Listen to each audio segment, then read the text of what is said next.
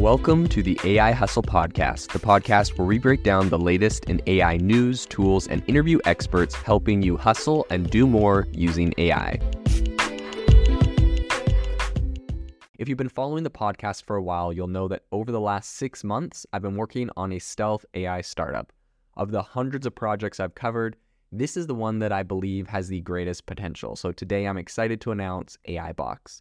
AI Box is a no-code AI app building platform paired with the App Store for AI that lets you monetize your AI tools. The platform lets you build apps by linking together AI models like ChatGPT, Midjourney, and 11 Labs. Eventually, we'll integrate with software like Gmail, Trello, and Salesforce, so you can use AI to automate every function in your organization. To get notified when we launch and be one of the first to build on the platform, you can join the waitlist at aibox.ai. The link is in the show notes. We are currently raising a seed round of funding. If you're an investor that is focused on disruptive tech, I'd love to tell you more about the platform. You can reach out to me at jaden@aibox.ai. I'll leave that email in the show notes. Something that's pretty common we see with a lot of big tech companies is they will come out with a new product, and if it doesn't get a lot of adoption, they'll kill it. Google's probably one of the most famous examples. They've killed a ton of products. There's Google Buzz, there's Google Plus. They recently are killing Google domains, so many ones. Today, we want to talk about OpenAI's foray into this because OpenAI, up until this point, doesn't really have a massive product line. They don't have tons of stuff. And so when they, typically make things, we see it stick for a while. They're, a startup. They're trying to be really innovative and fast. Even products that I think are absolute garbage, like DALL-E 2. And when I say absolute garbage, I mean, I guess I'm being spoiled. I think it's impressive if, when it came out, but really at the end of the day, compared to some of their competitors like Midjourney, I feel like they're just getting absolutely crushed. So I think that there definitely is space. Well, they have a lot of funding, so I think they actually just spend more money and make their products better. But that aside from that, today we want to talk about on the podcast, OpenAI shutting down one of their most recent products they launched not more than just a few months ago, why they're doing that and what the implications are. And this is actually the text classifier product they made that essentially was able to classify if text was AI generated. So let's jump into the podcast today.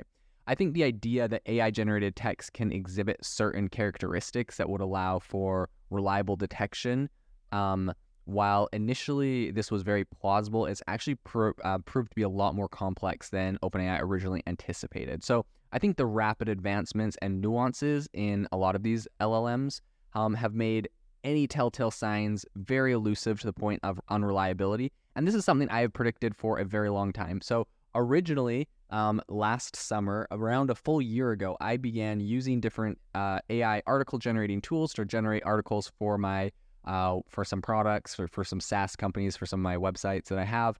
And I was using that just largely for SEO to drive more Google traffic. Now, the problem was at the time, Google was a lot more anti-AI. They said, if we detect it's AI, it's going to be bad for your search results, blah, blah, blah. Or at least there was a rumor of that happening. So at the time, I would use tools and software like Quillbot that would essentially take your AI-generated text. It would kind of rewrite the article or swap words out of the article or rearrange things a little bit using AI. But the idea was it did it in kind of a more random, sporadic way that made the text undetectable. And at the time, there was a number of AI detection software and tools that I was using. If you got something by OpenAI generated, at the time it wasn't ChatGPT, it was DaVinci. But if you got something generated by DaVinci, which is more of a developer API tool anyways, but you threw it into one of these platforms, it would tell you this is AI generated. And then if you threw it through Quillbot, it would say this is not AI generated.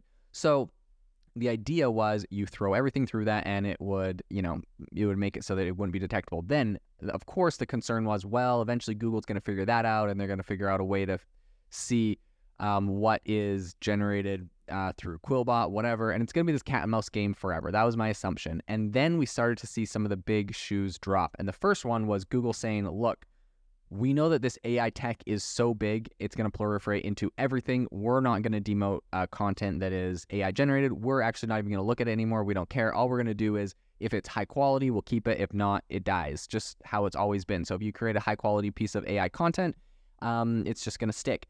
I think this is really interesting because this concept kind of proliferates into everything with images and video and everything else. It's going to be the same, right? Like eventually we're going to have AI generated YouTube channels and people will be like, oh man, should Google ban them? Nope. YouTube, I think they're going to follow precedent with their Google search and they're going to say, if it's a high quality video, it's going to get shown. If not, it's going to just, die in the algorithm.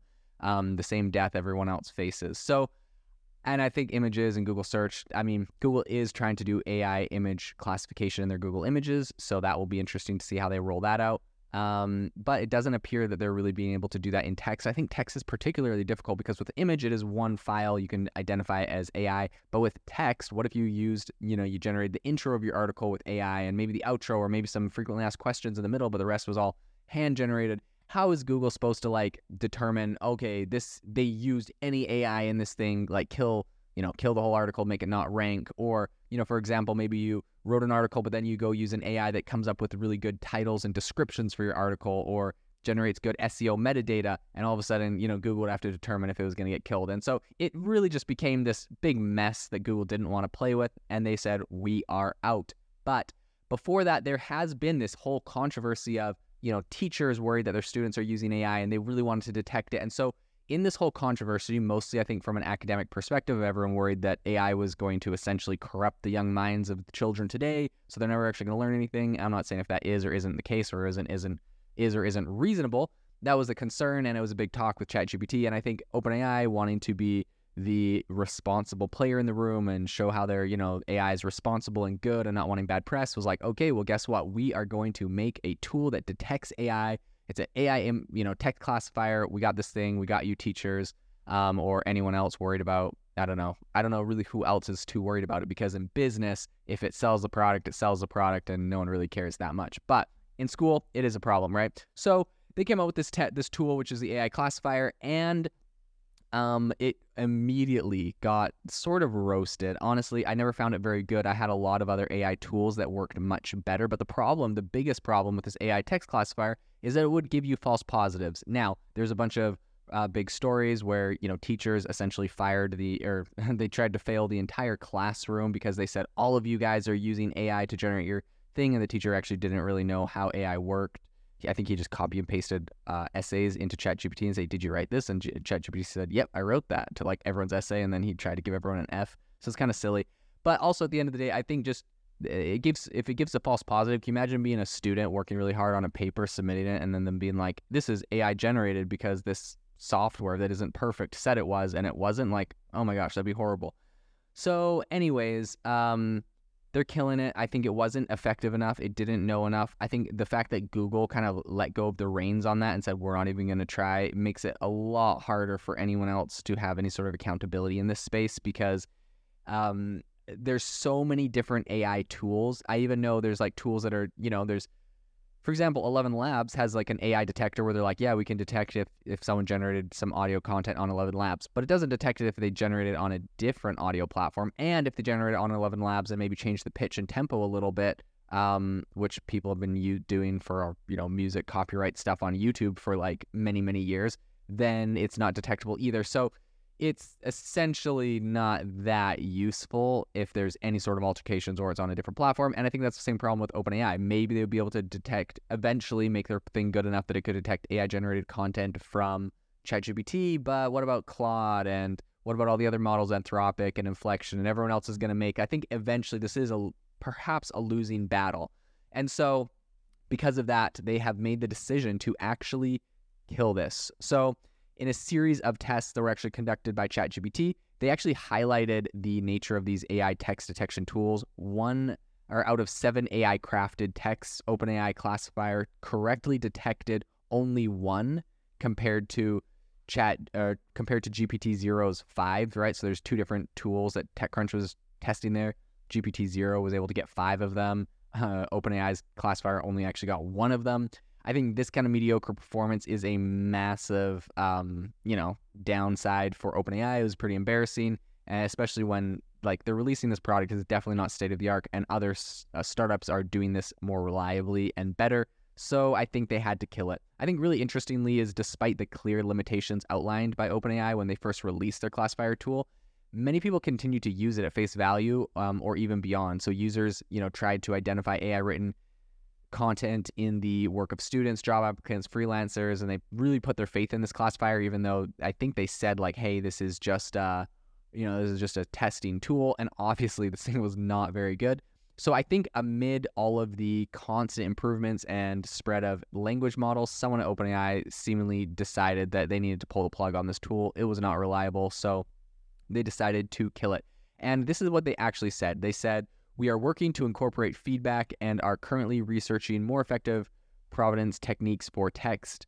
And this was first reported on Decrypt. But in any case, inquiries regarding the exact, reason and timing for discontinuing this are yet to be addressed. I don't think they really brought that up, but I think that the decision really coincides with OpenAI's involvement in kind of this whole White House-led voluntary commitment to developing AI ethically or ethical transparency that's going on right now. And I think one of the commitments that these companies have made includes the development of some really robust watermarking and detection methods for AI-generated content. So it's kind of interesting because right now, while they're making all these commitments that they're going to start detecting more AI-generated text, and they're going to the White House and whatnot, they're also pulling the plug on this tool. I think it's because they know this tool does not meet the standards that they actually need for their tool. So I think for the last half of the year or so, last 6 months, I think the AI community has really witnessed a lot of talk, but not a lot of tangible progress on watermarking, right? We have some commitments from Google that they're working on that for their images. We haven't seen that a lot.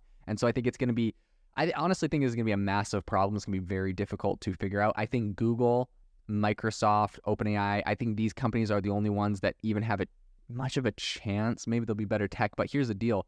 Google has indexed the entire web, and they have records of all their indexing, images, videos from YouTube, and of course, articles. And at some point, they can say, OpenAI launched their first version of AI-generated text at this point. Therefore, we can assume everything on the internet from before that was probably human-generated.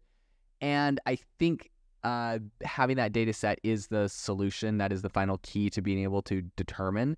And I think it's interesting because not a lot of people have this data. I think there's a handful. So I'd be really curious to see how this plays out. Who is the winner in this, AI detection space? Is going to be very lucrative, right? These people are all making big promises, big companies making big promises to the government. They better deliver. And so I think whether it's a startup or internally, there's going to be a lot of money put into this space. And this is going to be a very interesting place and space to continue following in the future. If you are looking for an innovative and creative community of people using ChatGPT, you need to join our ChatGPT creators community. I'll drop a link in the description to this podcast. We'd love to see you there, where we share tips and tricks of what is working in ChatGPT. It's a lot easier than a podcast, as you can see screenshots, you can share and comment on things that are currently working. So if this sounds interesting to you, check out the link in the comment. We'd love to have you in the community. Thanks for tuning in to the AI Hustle podcast. If you could do us a massive favor, we would really, really appreciate it if you could leave us a review wherever you get your podcasts. This helps people find the podcast. It helps people know this is a good place to go. And we would really, really appreciate it, as it helps us continue to bring on incredible guests and share incredible content for you to listen to.